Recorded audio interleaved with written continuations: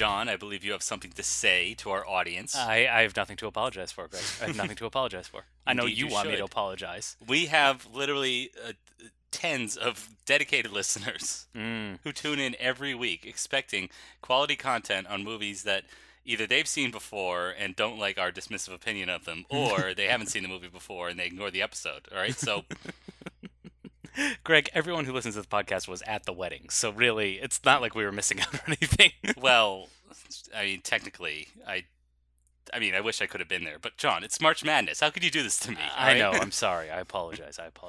Exactly. Greg, so you did I a wish I could have been there on your special day, but Oh. again, it's No, the first Greg. weekend of March Madness. What do you want me to do? Greg was actually the officiant, and he did Well, he did a fine job, which is as much as you can expect for Greg. So good job, Greg. Good job. I gave you my little homily, my little spiel before the actual ceremony. You only note that it was too long. It was approximately 253 words. Okay, fine, whatever. Like again, we thought it would take us 5 minutes to read our vows. We were done in like a minute and a half. So Yeah, the of whole course. whole ceremony was over in like 11 minutes. Yes. Did you seriously think you were going to be up there and talk for 5 minutes straight? I don't just know. To each other? It was such a whirlwind, and you're up there, and everyone's staring at you. You know, I it's know, like it is. time moves slower, and then it was like, all right, where are we going? What's going on? Yeah, What's happening it was. now? It was awful. I was very nervous. I'm generally very good at public speaking, but this time. Oh, not so really? In general? Debatable. You wouldn't be so nervous if you were good at public speaking. You would have been like, yeah, I'm crushing it. exceptional at public speaking. Oh, really? Give me Yes. several examples. Besides this wedding, which has been the John, highlight of your I'm career. glad you brought that up because we got tour dates coming up. I'm at the Chuckle Hut in Sioux Falls, Iowa. When's your I'll TED also Talk, be at Greg? Clappers in Buffalo, New York, on the 22nd. Coming up. Where else? Greg, what's your TED Talk about? Is it about the mystery box? Is that what your TED Talk's about? No, John. It's actually a love letter to the theater. Oh. All right, because that's what it's really all about. All right, so some people, they like the phony baloney-ness of Hollywood or the artificiality of video games. Not me. All right, I like the theater, being there live, just as you and I are talking right now. When you edit out stumbles and things, it only happens once. That's true. And the show must go on, always. No matter who the understudy is, no matter who's on stage that day, the show must go on. Ugh, but let me tell you, Greg, there's so many divas, all right? There was this bitch at my wedding, and, it's my day, okay? It's my day. But no. John, I object to you calling me the B word, all right? Okay. No. It was a different bitch, Greg. And let me tell you, Ah. this bitch was making it all about her, okay? You would have sworn that the day was all about Eve. The kid, Junior that is, will be down in a minute unless you'd like to take her drink up to her. I can get a fresh one. Karen, you're a Gibson girl. The general atmosphere is very Macbethish. What has or is about to happen? What is he talking about? Macbeth. We know you. We've seen you like this before. Is it over or is it just beginning?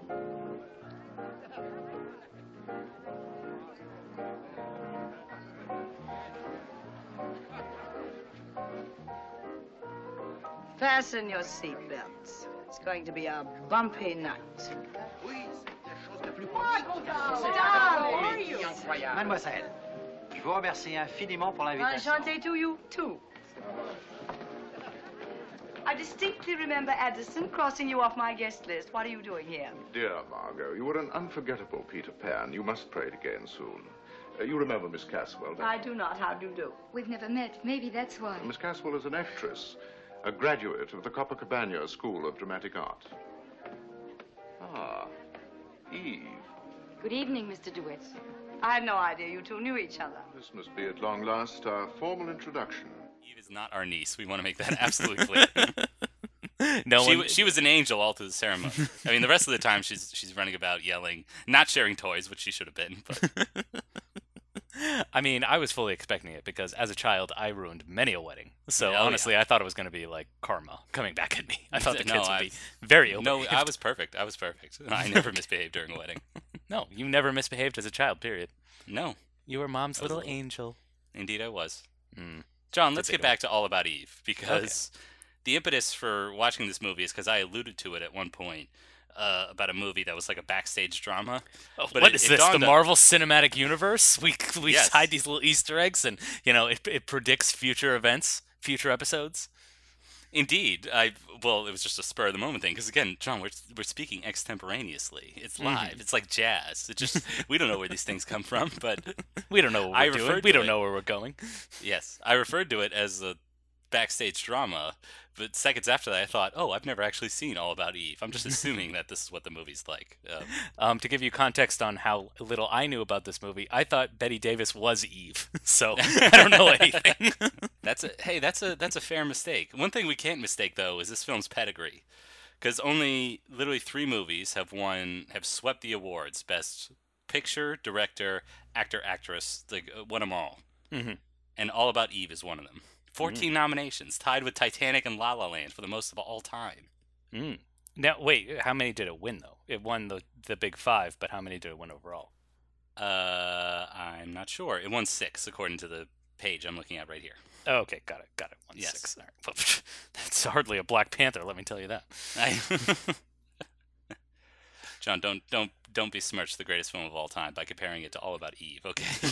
Okay, I'm sorry. I meant to say Green Book. I apologize. Yeah. I don't even know. I can't even keep up on my contemporary Oscar winners. Gosh, look at me. I'm so tired. I know. It's been an exhausting week of wedding, John. And you're going to be exhausted even more when we talk about All About Eve. All right. One major criticism of this movie, it is very long. And I do think it felt like 8 hours instead of 2. Here's the thing. It overstays its welcome just a little bit. But if you're, like me, just a roaring gay bitch who just lives for that drama, let me tell you. I did enjoy the movie in the moment, and I was very captivated at times. But it's just like there's like the kind of the big kind of turning point happens like halfway, and then the full runtime's like 2 hours and 18 minutes, and you really could have shaved off about 18 minutes, I would say. That's my only one major criticism of the movie, because overall I actually loved this movie. I thought it was a lot of fun watching it. Okay, so what did you love most about it, though? I love the kind of rat-a-tat dialogue, and while the savvier viewers, I'm sure viewers weren't just savvy in the 1950s, you can see where the story is kind of going, and you can kind of see that the themes that it's playing with, and it does have a nice kind of setup and payoff. It's a well-structured movie, and I do think it has a very kind of interesting story, buoyed by fantastic performances, especially by your star, Betty Davis. Oh, she's swilling back those dry gin martinis, and let me tell you, fasten your seatbelts. It's going to be a bumpy ride. Wrong. You are wrong. All About Eve sucks. How dare you? How dare you? Everything wrong with All About Eve. Yes, that's what this review is going to be, because we've talked about this a bunch, but we have this impression of what a 50s movie is. And that means like kind of broad staging, like wide shots so that everybody gets in the frame. Yep, shot like a play. Even lighting. Yeah, and this is very chamber drama-y as well. So yes, it feels very play-like. Yeah, I was shocked that this wasn't based on a play. It's actually based on a short story by Mary Orr, who wasn't even credited. Poor woman.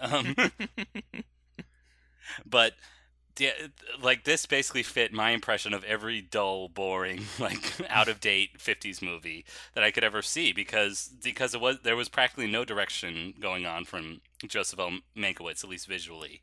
The performances are all like histrionic, and even the stars that we can give credit to, like Betty Davis and Anne Baxter, like I think they're well cast maybe, but I don't know, there was something so staid about the drama. I'm glad you brought that up, that famous line, like, buckle your seatbelts, it's going to be a bumpy night. What does a bumpy night entail? Well, for this movie, it's an older woman drinks too much and sulks and is a bad party host. That's it.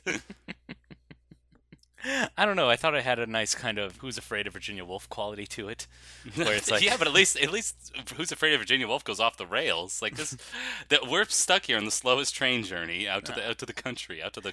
It is a little slow, but I do appreciate the caustic wit to it. This even though you did mention the most famous line, I think this movie does have a few kind of great money lines that I did chuckle at. Like one of my favorite is the only thing queenly about you. God, how does it go? Outside of a beehive, very memorable then. Shut up. Outside of Beehive, there's nothing queenly about you. I thought that was a great line. It's got a lot of great lines. Yeah, we'll admit there are some barbs here and there, but I'm glad you brought up this word, caustic. There's another movie that I was thinking of that came out this exact year, 1950. That's also about entertainment and the poison of fame and luster and fortune. Yes. Do you know what I'm talking about? You're talking about Sunset Boulevard. Of course, which is astronomically better than this movie. Oh, because is this another all about whatever happened to Baby Jane situation? We're like Yes. in a universe without Sunset Boulevard. This is a masterpiece. Exactly. Maybe. I don't know. It's like, again, even if it wasn't showered with Academy Awards, I still think it was highly overrated. And again, don't understand why it's regarded as one of the best films of all time. Oh, But anyway, I mean, yes, obviously that Sunset film Boulevard. that film actually has a sardonic tone to it. That film actually is biting. Mhm. And there's some direction. There's memorable moments visually as well as in the dialogue itself. But I think that movie has a stronger point of view and knows how to convey it. Whereas this one, I don't know what it's trying to like say about women backbiting each other or using fraud and deception to get ahead in their careers. Like I didn't know what was going on there. You were saying? I was saying that the theater is 9/10 hard work. Work done the hard way by sweat, application, and craftsmanship. I'll agree to this. To be a good actor or actress or anything else in the theater means wanting to be that more than anything else in the world. Yes. Yes, it does. Means a concentration of desire or ambition and sacrifice such as no other profession demands. And I'll agree that the man or woman who accepts those terms can't be ordinary, can't be just someone. To give so much for almost always so little. So little. So little, did you say? Why, if there's nothing else, there's applause. I've listened backstage to people applaud. It's like waves of love coming over the footlights and wrapping you up. Imagine to know every night that different hundreds of people love you. They smile, their eyes shine, you've pleased them. They want you. You belong. Just that alone is worth anything. It is kind of weird that the movies that ended up kind of lasting the longest are the ones about like Hollywood and how phony it is, and these kind of older, miserable women, how they've been kind of like flung through the ringer and things like that. It's like that's what kind of what ended up becoming elevated to classics, and it would have like it's kind of interesting to think about. None of the like basic kind of like, oh, she's pretty, like maybe like Marilyn Monroe stays in the public consciousness, but not really any of her movies. No. And Well, she's you have those... and she's in this one as well. And I think Yes. of that as the epitome, the epitome of like, oh, ditzy starlets, who are only famous because of their youth and their looks and their beauty. And then you have movies like this and Sunset Boulevard who are like, all about that the dream factory, it ends eventually, let me tell you. Even though this doesn't really take place in Hollywood, it's very Hollywood adjacent. Well, yeah, it regards Hollywood as this kind of phony place where your career actually goes to end, sort of. It's like the final act of your career, whereas like this moment, winning the admiration of everybody in New York, in particular Eve. I mean, that's how it opens with this seemingly deranged fan. It is kind of bizarre how welcoming they are to her. Yes. But I guess that's the whole point. She's like a wallflower. She's like, oh, well, I never dreamed I would ever meet you. Like, she does seem earnestly pathetic. Not earnestly. Well, it helps that she's like absolutely beautiful. I think the one thing in terms of the look, I believe Bette Davis was in her early 40s in this movie. Maybe they aged her a bit, but there's a difference between her and the young ingenue played by Anne Baxter, like visually. Mm-hmm. Like Absolutely. they permitted some like wrinkles to be on Bette Davis or something like that, whereas like Anne Baxter is like white as a sheet or something. She looks like a porcelain doll. I mean, Yes, there's also the I know, costume. yeah, There's also the costuming as well. Margot is always wearing like very flowy gowns and like drapery, whereas Eve is like very kind of homely. She's wearing nice prim proper dresses. Yes. But Eve introduced herself by like, I've literally seen every show of our star, Margot Channing. And then a friend of Margot's, who's just the playwright's wife, we'll get to her later. That's her only connection to the story. She says, "Oh, why don't you come backstage and meet her?" Because this was a guileless era. I mean, they didn't think about deranged fans or anything like that, or security, or notions of anybody would try to hurt anybody else.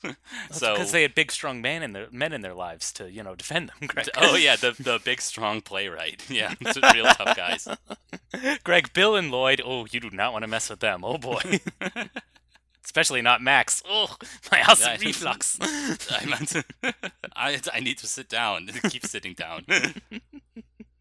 But anyway, she kind of goes backstage to kind of cajoles her way into a personal assistant job.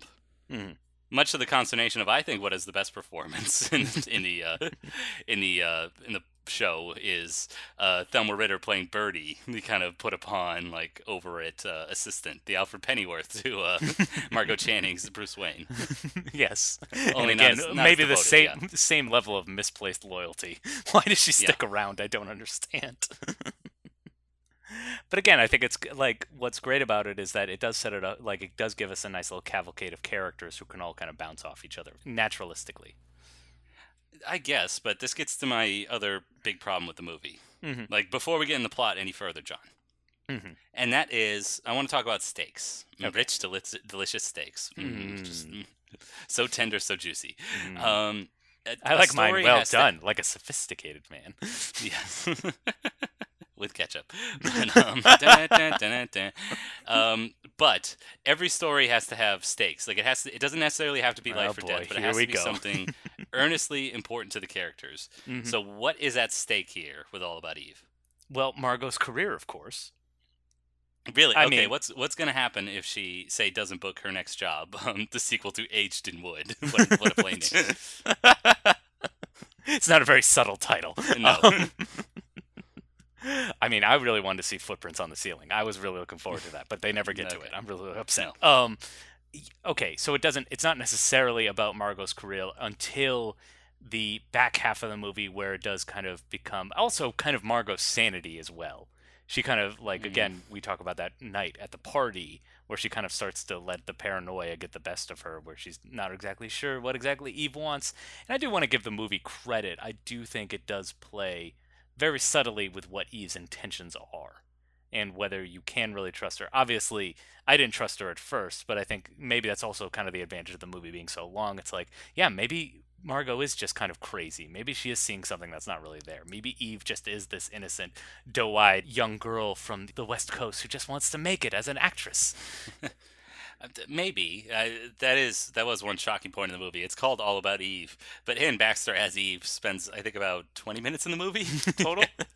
It's really all about Margot. Yes. So it is all about Margot, and that's one enormous problem I had. I did not understand what was at stake. And what is at stake, Margot's career, I could not give two shits about. I mean, she's not exactly hurting. Yeah, exactly. She's not hurting. It's not like she deserves a career because she's not endearing the second that she meets Anne Baxter's character. Instead, she's always snippy and kind of has this aloof or condescending personality because again she's this big star. Mm-hmm.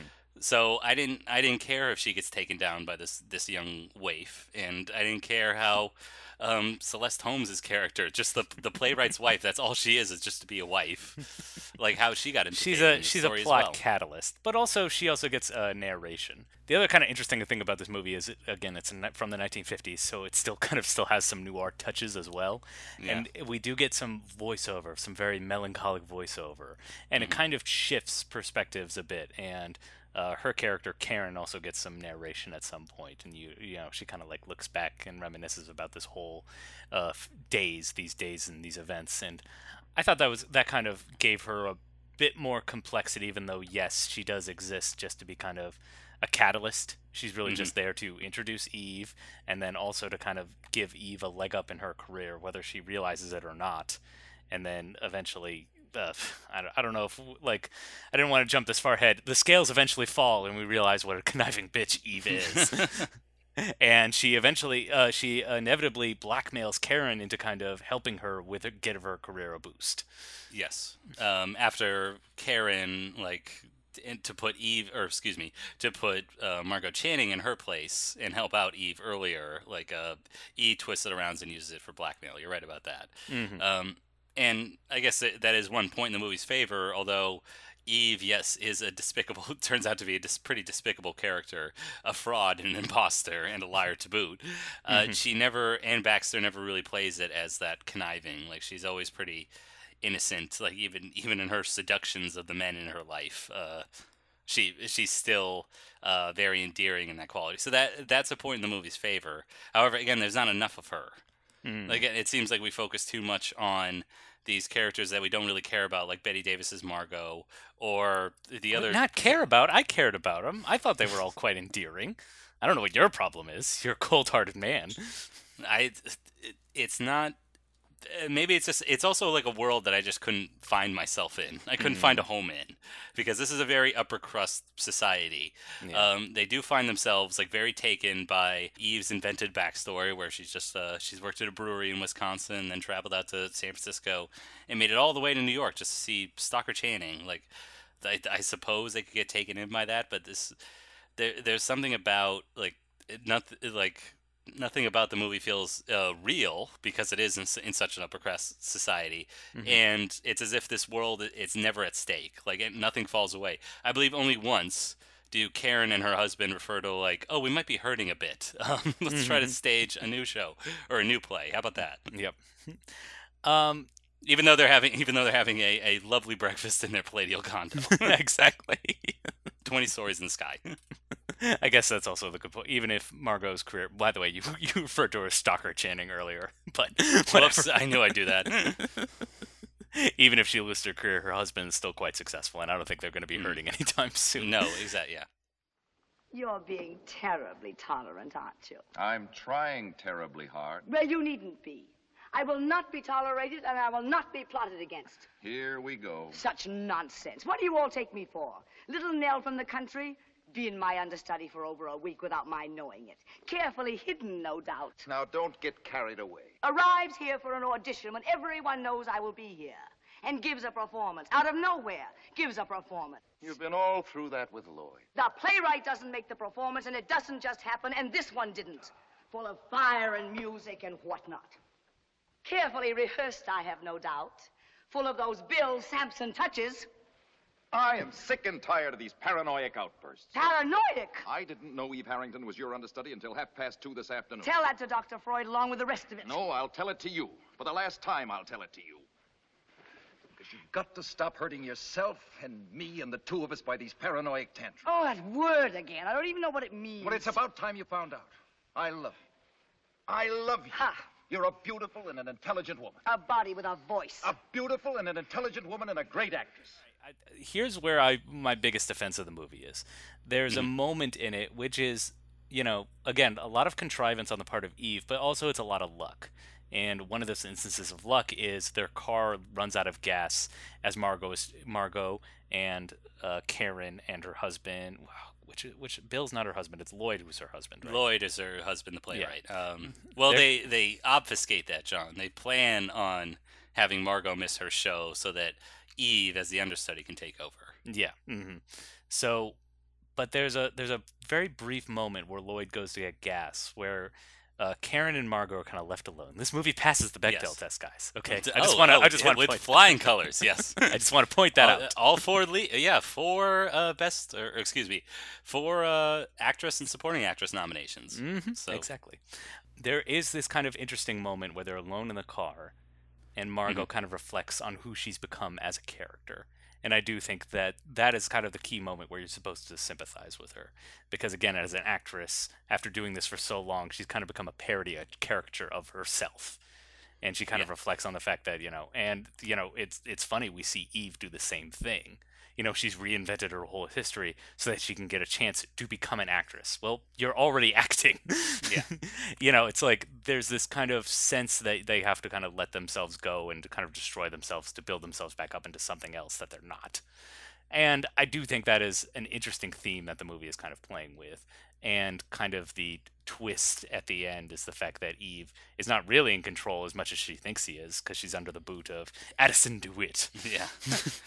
Well, to go back to that scene, you're right. It's a moment of self-reflection. It works in there, and even though it does diffuse the tension because Karen realizes that, no, she doesn't need to contrive this situation where Margot needs to be taken away from the show so that Eve can have the spotlight. In spite of that dissolution of tension, like, it's still like the way she reacts to, like, she also like laughs or something, which I thought was a very honest moment.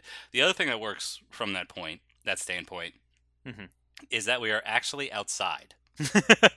Yes, so it's the one exterior shot when when Lloyd is walking away from the car. There are literally 2 exterior shots. Yes, one.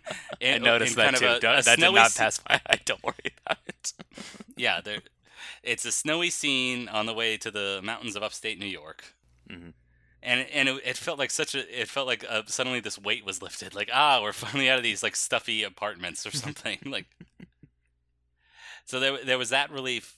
There was that relief there, in addition to what's going on in the story, and that the characters. It feels like the characters are finally capable of change. And maybe that's where I'm kind of stuck in the story, because Eve is Eve is in so much in the shadows throughout the story that when it is revealed that she's a con woman and an imposter and all these other has all these other despicable qualities to her, it's like too late. I wish that twist came earlier so that we could see like a different shade of her, or it would compel me more rather than in the final 20 minutes of the movie. I mean, again, I think the movie could have been shorter. It could have been cut down, so I'm not going to disagree with you on that one. But I do think the story is well paced and all the events kind of happen in the right order and the right, timing. One of the other weird twists is obviously Eve is not really in control of her own destiny. It turns out Addison is, and then also Addison, the theater critic, John. Oh yes, he's the one. This movie's turns out the movies are not big fans of critics. Those evil critics, their conniving ways. I know they make or break careers.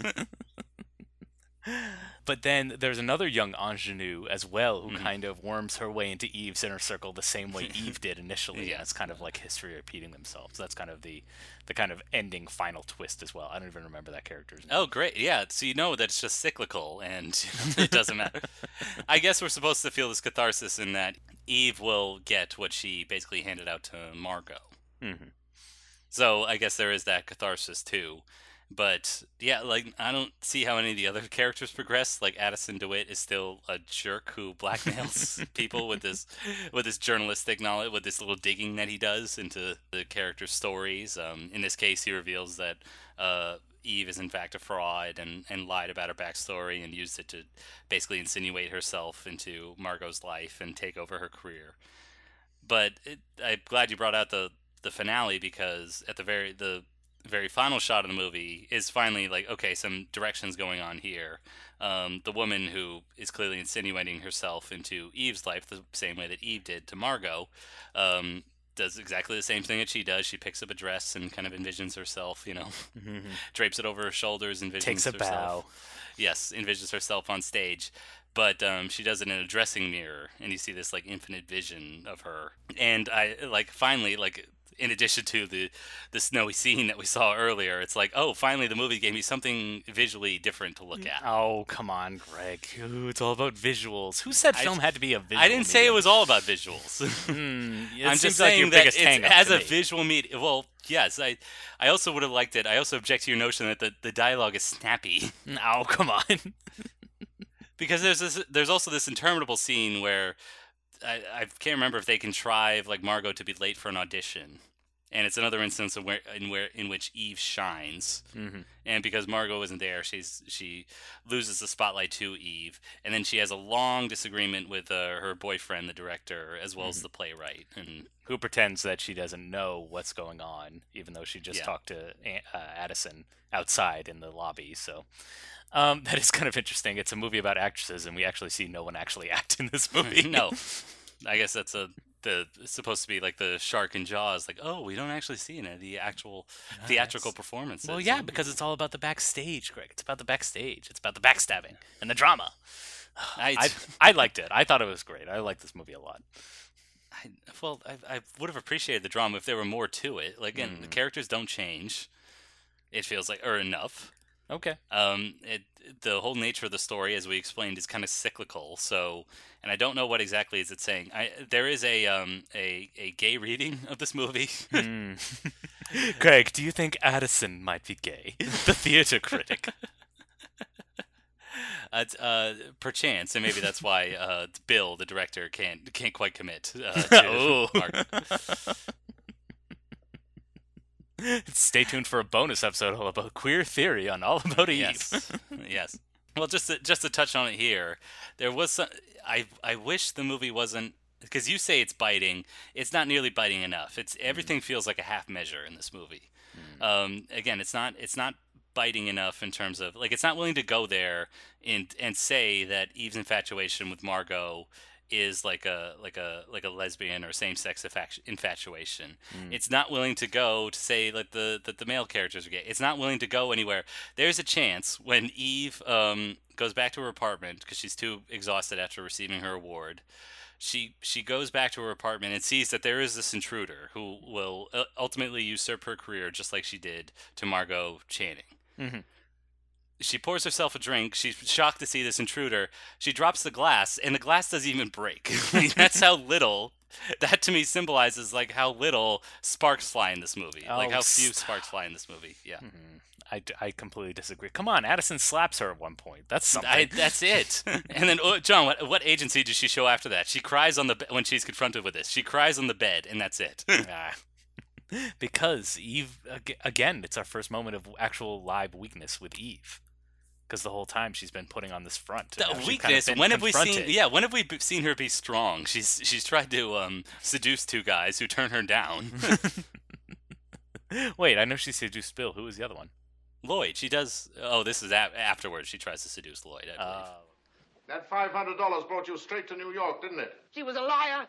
She was a liar. Answer my question. Weren't you paid to get out of town?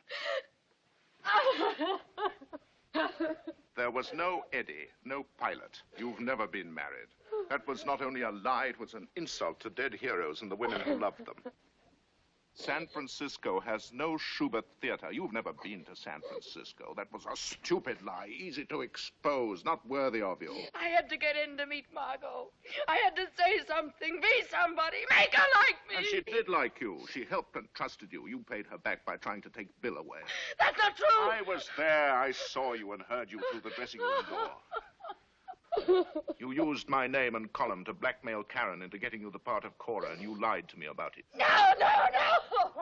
I had lunch with Karen not 3 hours ago, as always with women who try to find out things she told more than she learned. Now, do you want to change your story about Lloyd beating at your door the other night?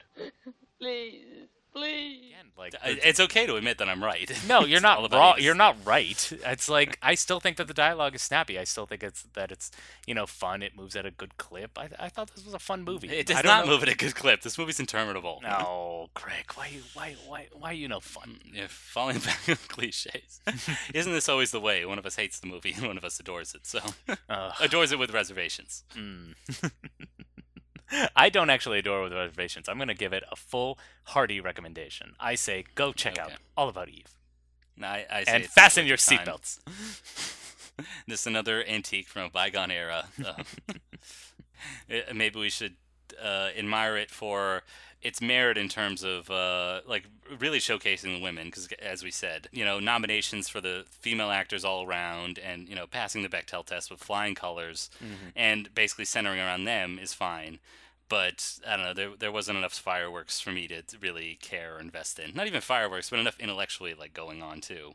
Because again, I don't quite see the theme. You really got to do some deep digging into, queer theory and and feminism and all this other stuff. But boy, that's a lot of effort. I don't know. I appreciate the challenge that they kind of gave themselves. It's a movie about actors, and we see none of them actually perform. And I don't know. You could also say that it was a kind of a limitation. Let's only shoot in interiors, even though it does make the movie kind of visually bland. No, I'm not even. I'm not even gonna comment on the one scene where Eve and Addison are walking outside. I love how people complain about green screens nowadays, or maybe back in the day, 10 years ago. Yeah, All About Eve in the movies of the 50s were so much better. Oh, how that far wonderful we've come. rear projection technology. Oh, how far we've come. I still think it's a great movie. I still think it's worth checking out. I still think it's worth preserving. Again, you could even argue right there, how many movies in the 1950s actually, were about women? Isn't that enough for it to be, worthy of being preserved? I- As I- if we again, had any merit on the decision. Yes. But only as an artifact, like something Oh. to be endured and studied, not to be Oh. enjoyed. Endured. Wow. Yeah. You really did not like this movie. Damn. No. Well, okay, no, it's not the worse than, I don't know, Birdemic Shock and Terror.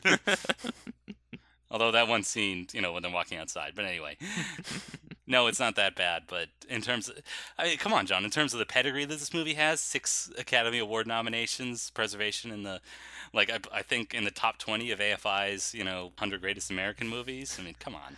Well, I mean, it's kind of interesting. I've only seen 2 Betty Davis movies now for this podcast, and both of them are about her being an old crone past her time. Is that kind of Yeah. what solidified her career? Maybe. Well, I'm not sure if the other one, because her star really hit in the 30s and 40s when they were just cranking stuff out, and those weren't okay. masterpieces. Like these, Got it. These, both this movie All About Eve and Whatever Happened to Baby Jean are now regarded as masterpieces. I think it's more of a coincidence or kind of indicative of the quality that her age could kind of tie to, rather than just her brassy nature. But Got it. All right. Fair point. Fair point. yep. I mean, what are we, Well- Hollywood historians? I clearly know. Are we experts in anything, Greg? No. Well, I mean, we may not be experts, but I feel like we can reach an audience with recommendations. We can argue our points pretty well. Greg, we're experts in what we like. And what we like is detailed, not just in the discussion, when you clearly and incorrectly like All About Eve, but also in a segment of the show wherein we recommend something for our audiences to enjoy, and that's our signature section, Spotlight. Spotlight. Spotlight. Spotlight. Spotlight. It's time, Robbie. It's time. Spotlight. Dun, dun, dun, dun. Oh, it's been so long, Greg. I don't even remember how this is done. Neither do I. Wait, who goes first? I don't know. I've got something. Okay. I haven't watched it recently, but I have a sneaking suspicion it holds up. And the reason why I want to talk about it this week is because I got into an extended discussion with my coworkers about the movies we ended up watching a lot when we were kids. And Okay. I do think that this movie, unfortunately, does not get a fair enough shake, and I do think it is severely underrated. And I think it's time that our audience gives it another shot and revisits it. What is it, John? Stop teasing us. What is it? I am talking about one of the highlights of the Disney Renaissance, a Goofy movie. I was not expecting that. Exactly. I knew you weren't. No. Yeah, when did this movie come out? 1995 or 6? 1995. Okay. And I so, do think... well, this is not part of the Disney Renaissance, we should say. This was not their, A-level material. This was more Q1 product, theatrical product. And I do in think... theaters with t-shirt with clothing merchandise we could sell at Walmart. And I do think that is part of the reason why. I mean, again, everyone knows Disney is a massively commercial enterprise. But Yeah. the fact that they had the gall to kind of put one of their, quote unquote, classic characters in kind of a product like this, I do think turns people off a bit. But, Well, why? I mean, do people really have that great affection for Goofy? I don't think anyone really has that much affection for the original Disney characters because, come on, they're kind of archetypical, let's be honest. Well, they're archetypical, or however you pronounce that, but also it's like they're past their prime or something. Their heyday would have been during these old animated shorts in the 30s, 40s, and maybe into the 50s, but. I mean, it's clear that Warner Brothers and Chuck Jones and Looney Tunes far surpasses them in terms of entertainment value today.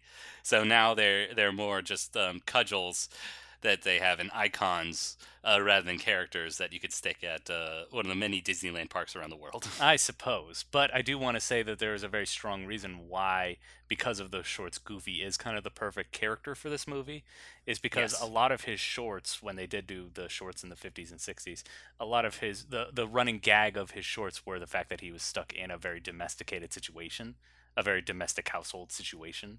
There was Really? one, that was a reoccurring joke of theirs. There was one they actually did kind of recently, it's kind of an homage to those older ones where you can find it on the Walt Disney Animation shorts classic. If it's still on Netflix, check it out. But it's he would always be doing something like a narrator would trying to be instruct him on how to do something very kind of domesticated, something very kind of suburban living adjacent. I think in the most recent one, it's like setting up his big screen TV for the big game, and of course, okay. Yes. So the comedy would be that he is such a bumbling idiot. However, the obstacle would be something mundane and easy. Exactly. that everybody faces in their domestic life every day. Exactly. And, you know, obviously there's also that same kind of element of satire like the Flintstones or the Jetsons were always getting at. It's like, suburban life, it's supposed to make your life easy. You know, it's a life of leisure. And then it turns out not really, not especially. Yeah, okay. And so that's why it kind of fits for this story, because the story itself centers around Goofy as a, aging goofy dad. Just a classic kind of bumbling dad. It's the ultimate domestic responsibility, fatherhood. Exactly. And he's raising his son Max as a single father. And oh boy, it is not easy. Yes, and we can introduce a character in the age demographic that we're looking for. Exactly. Oh yeah, because all these teenagers are like, yo, let's go check out that Goofy movie. Well, the cool ones would. Dude, that Goofy's so tight. I know. The lame ones would be going to see, I don't know, Independence Day or whatever else was coming out in 95. Yes, and also, just evident of the time period that this takes place in, you have a character who is a riff on Pauly Shore, and another character who's a riff on Michael Jackson. So, there you go. Awesome. A riff on Michael Jackson in 1995. Interesting. Greg, Michael Jackson will forever be iconic, and everyone will forget about his the history era. That's what people remember about Michael Jackson during that time. His history album. Greg, look, okay, he made great music. He's absolved of all pedophilia. Okay, it's fine. It's fine. But anyway, John, let's get back. Let's take a deep dive into the Goofy movie, if we will. Okay. Come on, tell me more. Well, I mean, we watched it maybe 5,000 times while we were kids, so... Absolutely, yeah. We only had... Back in our day, we only had 4 VHS tapes that we watched over and over again. Yes. The Goofy movie being one of them, alongside Aladdin, The Rescuers Down Under, and Babe. Mm-hmm, of course. Don't forget Star Wars. We watched a lot of Star Wars. But the plot, as it is, Goofy wants to take his son Max on a family road trip, a family camping trip, but this sadly falls on the same weekend that... I should probably look up his name. Who's the actual star that he wants to see? I can't remember. The Michael Jackson stand-in. Yeah, the Michael Jackson stand-in. Sadly, it falls on the same weekend as the concert for this Michael Jackson stand-in. So, so Goofy, Goofy's trying to turn him one way. Max kind of concocts, kind of with deception, a way he kind of waylays the road trip, without Goofy's knowledge. Goofy eventually finds out and feels betrayed, and they have to reconnect. And it's a very sweet movie. And I think it's actually, even though Goofy is a cartoon character, he's performed by Bill Farmer in this movie. He actually does kind of give him, kind of like when he is heartbroken, when he is betrayed, like he really does capture it quite well. Yeah. Well, I gotta say, despite this being like a second tier, practically like straight to video product for Disney, what I remember of it is being like pretty well animated, because this is a long road trip starting in suburbia, but going all the way out to the southwest and these big red mesas and canyons and vistas. Like I do remember that. I do remember like they drive like a Ford Pinto or an AMC Pacer, like one of those ridiculous looking 70s cars, and everything's packed on the roof. With very top heavy roof. Yeah. So there is that wackiness, but I'm glad you brought up that Pesos, because I remember there's one distinct scene where Goofy's in with his rival or whatever, the big bad guy. Pete, thank you. Yeah.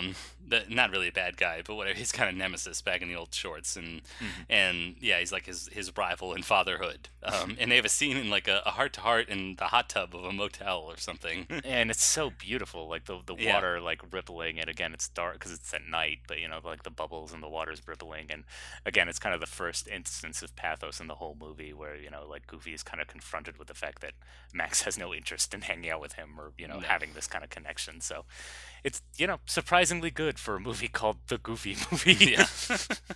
I think better than it has to be. Exactly. Because it could have just been like 80 minutes of wackiness, but yeah, they try to introduce some pathos, as you said. There's some stuff about fatherhood. The story seems to, again, this all climaxes. They do make it to the concert, I remember, and they get tied into the performance, and they do a silly dance with the perfect cast or something. I don't know, but you're right, John. It's still endearing. I think it still holds up. As long as the Michael Jackson stand-in isn't also like just try to bring a teenage Max back to his dressing room or something, or his Neverland Ranch or something. I don't know what the Neverland what would the name be for like Neverland Ranch? They couldn't parody it too much because Peter Pan is technically a Disney property as well, so it kind of folds it in full circle, and then the Ouroboros just eats itself. Exactly. Well, this was also an era where DreamWorks Animation was planting its flag, so maybe they could have done something, but they didn't have any like pre-built properties, so I don't know. I know at one point they called them Dream Jerks in something. Disney history is fascinating. Not really. It's just a mega corporation trying to hoover as much money out of your wallet as possible. But Greg, with imagination. Yes, but they do some fine, damn good entertainment in between then. So, but never lose sight of what they're really about. But anyway, Avengers Endgame this summer. Yeah. John, while you were watching children's movies for babies, I was watching some grown-ass man movies. Some tough guy movies this weekend. You're a tough guy. Look at you. Exactly, yeah. I am. This is apropos because Ben Affleck and I now have pretty much the same body type, a little paunchy. And so you have that Jennifer Gardner tattoo that you keep trying to hide. It's not Jennifer Gardner. It's a big dragon on his back, okay? Okay. And once I can afford it, and I will get it as well. Okay. But this weekend I finally caught up on the Netflix original, Triple Frontier. Ooh. Yeah, this is another movie about operators. Not based on a true story, which kind of oddly enough kind of goes against every other like movie set around operators lately. They at least like make nods to how true it is. Like either even American Sniper has some fiction. Well, at least they try to make some nods to reality, even if American Sniper is completely fictional, unintentionally. What part did they fictionalize in Mile 22, Greg? Please let me know.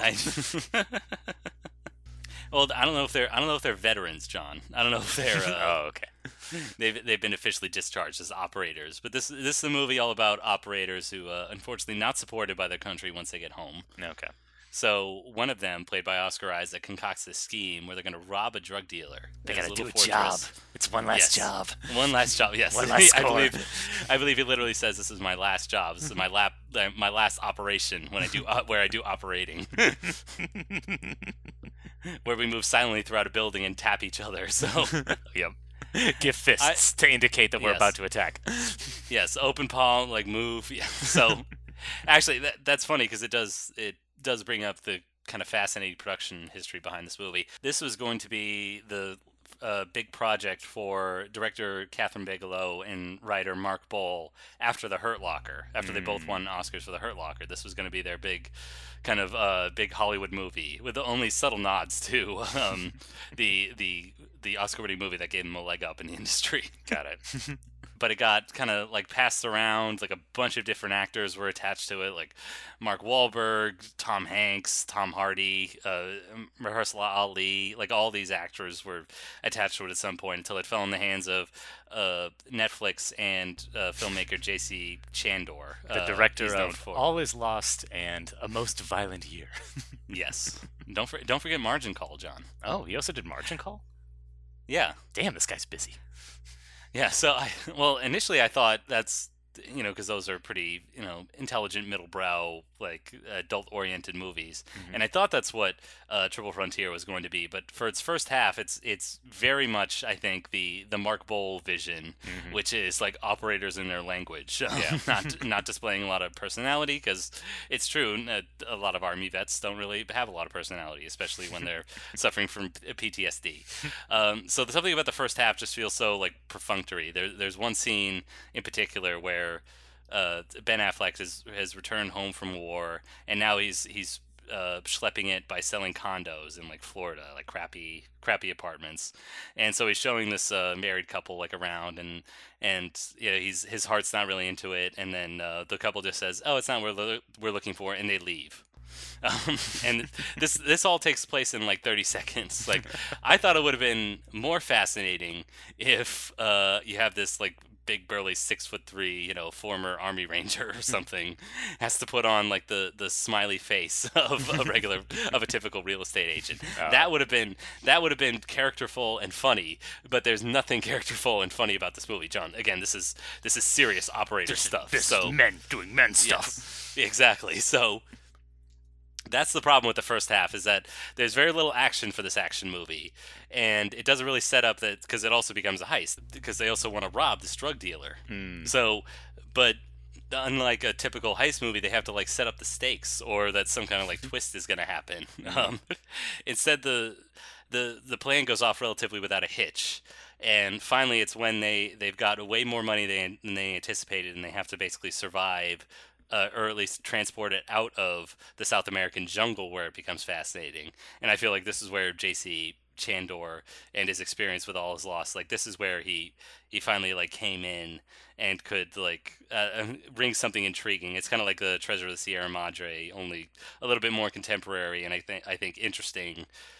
The actors are allowed to show a little bit more personality. There are more like obstacles in their way, like they run across a village and they don't want to act out violently, but you know, circumstances change, and there is a genuine twist that I did not see coming.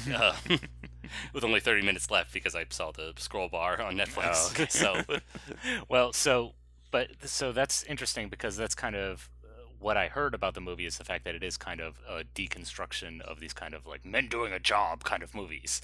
And so it is kind of surprising that, you know, they keep up that ruse for the first half, especially when you're on Netflix, when you need to move fast to kind of keep people's attention spans going. Yeah, I wouldn't say it's the most sophisticated, you know, deconstruction of. I wouldn't say it's that. It's not as philosophical as I thought it would have been. Okay. And maybe it's because these characters aren't supposed to be the most reflective people in the world. So, well, I mean, I've seen All Is Lost, and I do think that's a very good movie. One of the things that I took away from it is really he's more about the craft than maybe kind of the underlying theme, because that movie, theme-wise, is actually pretty loose as well. It's really more about kind of the pacing and the stillness of it all. Like the fact that Robert Redford has literally like no lines for an hour worth of that movie. You know. So I do kind of understand if, you know, you're like going in and you're maybe a little disappointed that he's not really playing with more of your expectations or something like that. Yeah, it just didn't. I mean, it's still like a adequate like time filler. Like if you want to watch something in the background on Netflix. No. Yeah. Netflix movies demand your attention. Well, I'm glad you brought that up, because they had an original movie earlier this year that did command my attention. That was High Flying Bird by Steven Soderbergh. And I think it's because... Here we go again. Yeah.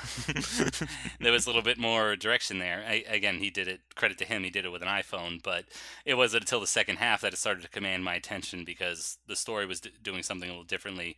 I'm glad you brought up craft. It's because I think we're in a completely different location. We're not just in, you know, dark rooms in America, followed by a nondescript mansion deep in the jungle.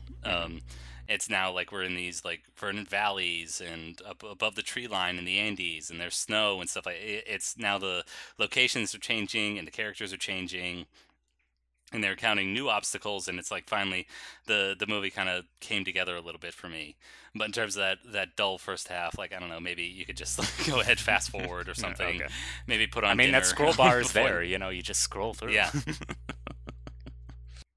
Exactly. So it's funny because this also reminds me of a movie I haven't seen but came out around the same time, like a year or two ago, called 999. Oh, jeez. Because that is also just a macho movie about men being men. Maybe it's a spiritual sequel, like Red Dead Revolver.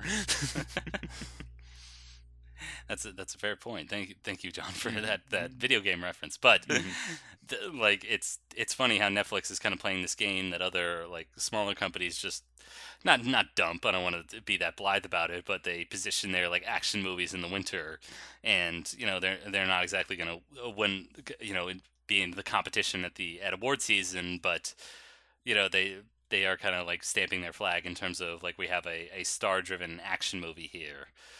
Same with like these other companies, like same with these other movies that star Gerard Butler or something like that. So, so I think it's interesting from that business standpoint. As for the movie itself, like half good.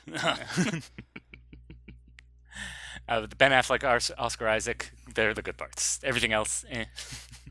Well, that's the thing. Like none of them really have an outward personality. I will say I admired the performance of Pedro Pascal. Maybe because he looks the most distinctive. They call him Catfish because his face is a little weird with the facial hair. But his face conveys a little bit more when they are in the shit, and they're in a tough. They're in a tough spot. I could see a little bit more like emotionally going on behind the eyes. Whereas the rest of the characters, I think they're all trying to play, or excuse me, the rest of the actors are all trying to play like very stern and serious. Particularly Charlie Hunnam, who's not the most expressive actor anyway. So he was also struggling with that American accent. How dare you? Usually, okay. yeah, I know. Usually, I'll forgive an actor, but yeah, this when you over enunciate every word. Greg, it's because he's a big tough man. Okay. Yeah. He has to explain things to all the women in his life, and all the women on the internet. Actually, I'm glad you brought that. I'm glad you brought that up because there's precisely 2 women in this movie. So this does not pass the Bechdel test. Good to know. No, far from it. No, this fails hard. Okay, but there are precisely 2 women with about 4 scenes between them. Okay, one is reserved for Ben Affleck and his daughter. Mm. They say that he has multiple daughters, but we only see one, and she's just like, "Dad, get off your ass and go do something." Go that's the steal from a drug dealer. Yes, that's the extent of her character. Okay. And then we have another one who's she's really the catalyst for this whole scheme to rob this drug dealer because she wants to get out. She wants to get out from under this cartel. Okay. And she does that by getting in the ear of Oscar Isaac and basically saying, now all the guys accuse Oscar Isaac of having a romantic relationship with this woman, but we never see that really. Mm-hmm. So it's like another area where there could have been like drama or a little bit of texture, but instead that's all sandblasted away because this is a serious movie about how real life operators would operate, and they don't have time for romantic entanglements or personalities or any of that flumpery. Well, you've gone on for 20 minutes of a movie you didn't really like that much. So. It has interesting points, and I can explain them interestingly. Okay. I can just hear our audience wrapped with attention as I talk about Go on. Yeah, that everybody will forget about in another 12 minutes. So. But what are the Triple Thorn Tears? I'm glad you bring that up. No! They did not actually mention that in the movie. It's the border of Brazil, Peru. This is why I don't talk during his spotlights, guys, because he'll just go on and on if I give him the opportunity. Because they wind up in Chile, but that's not one of the triple fronteras. Anyway, on that fascinating note. Let's move on. We've sold you guys on a few movies here, namely a Goofy movie, and All About Eve. Yes. Everyone had a good time. Now do a favor for us. Go ahead and give us a like on social media: Facebook, Twitter. We've given you a solid hour of content, and so the least you can do is give us a follow, like and subscribe, do all that social media related bullshit, and then once you're done with that. You go to your podcast service of choice, wherever you're listening to us, Apple Podcasts, Spotify, Stitcher, who knows, and you can give us a 5-star review and leave a review and a comment saying, oh my gosh, these guys are hilarious and they're great and I love them and I want to have their babies. Thank you. Yeah. Yes, and if you don't want to say anything like that, keep it to yourself. Okay. Only positivity, guys. Come on. The world is so full of negativity. I know. Come on. Keep it positive. Keep it light. Yeah, come on. But if you do want to get in touch with us personally, if you don't want to publicly besmirch our character or criticize us, you can reach out to us at aspiringsnobs@gmail.com. Yes. Leave us a comment, and we will respond to you. Give us a recommendation, and we'll also maybe take it. Yeah. I think we will, because I can't remember what movie we're watching next week, John. No, neither can I. We're getting back to the swing of things. Again, we took a week off so that this grown man across the way could basically put on jewelry and dance. That's what we've spent all this money and time I'm a pretty pretty princess, okay? And it was my day. Every boy dreams of becoming a princess one day, Greg. Okay. Yes. Maybe not cold-hearted men like you. That's why they have father-daughter dances. I loved her first. I know. It's hugely disappointing I didn't hear that song. I expect to hear that song at every wedding. It's a I pity. was sorely disappointed. Well, John, I'm glad we brought up queer theory in All About Eve. Because I think we're going to explore it a little bit more in the comedy we're watching next week. Yes, because next week we'll be rewatching another famous 80s comedy classic, which Greg has somehow not seen. I know. Ugh, it's so insulting. Such a bore, Greg Mantell is. Because next week he's going to finally get a chance to watch Tootsie. Yeah, I earnestly have never seen Tootsie before. I don't know what to expect.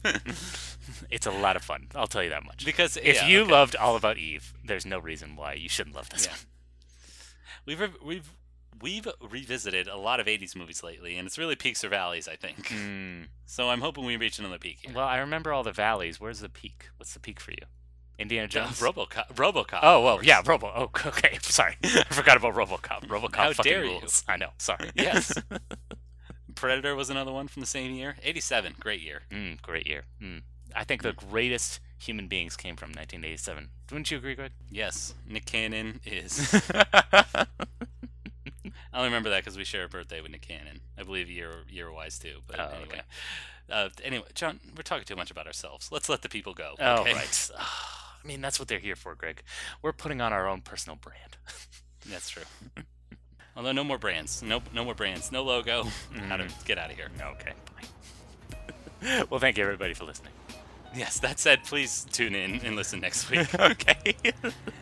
And until next time, keep aspiring. Yo, drop your glasses, shake your asses, face screwed up like you having hot flashes. Which one? Pick one. This one classic. Red from blind, yeah, bitch, I'm drastic. Why this? Why that? Lip stop basking. Listen to me, baby, relax and start passing. Expressway, head back, weaving through the traffic. This one strong should be labeled as a hazard. Some of y'all hot psych, I'm gassing. Clowns, I spot them and I can't stop laughing. Easy come, easy go, Evie gon' be lasting. Jealousy, let it go, results could be tragic.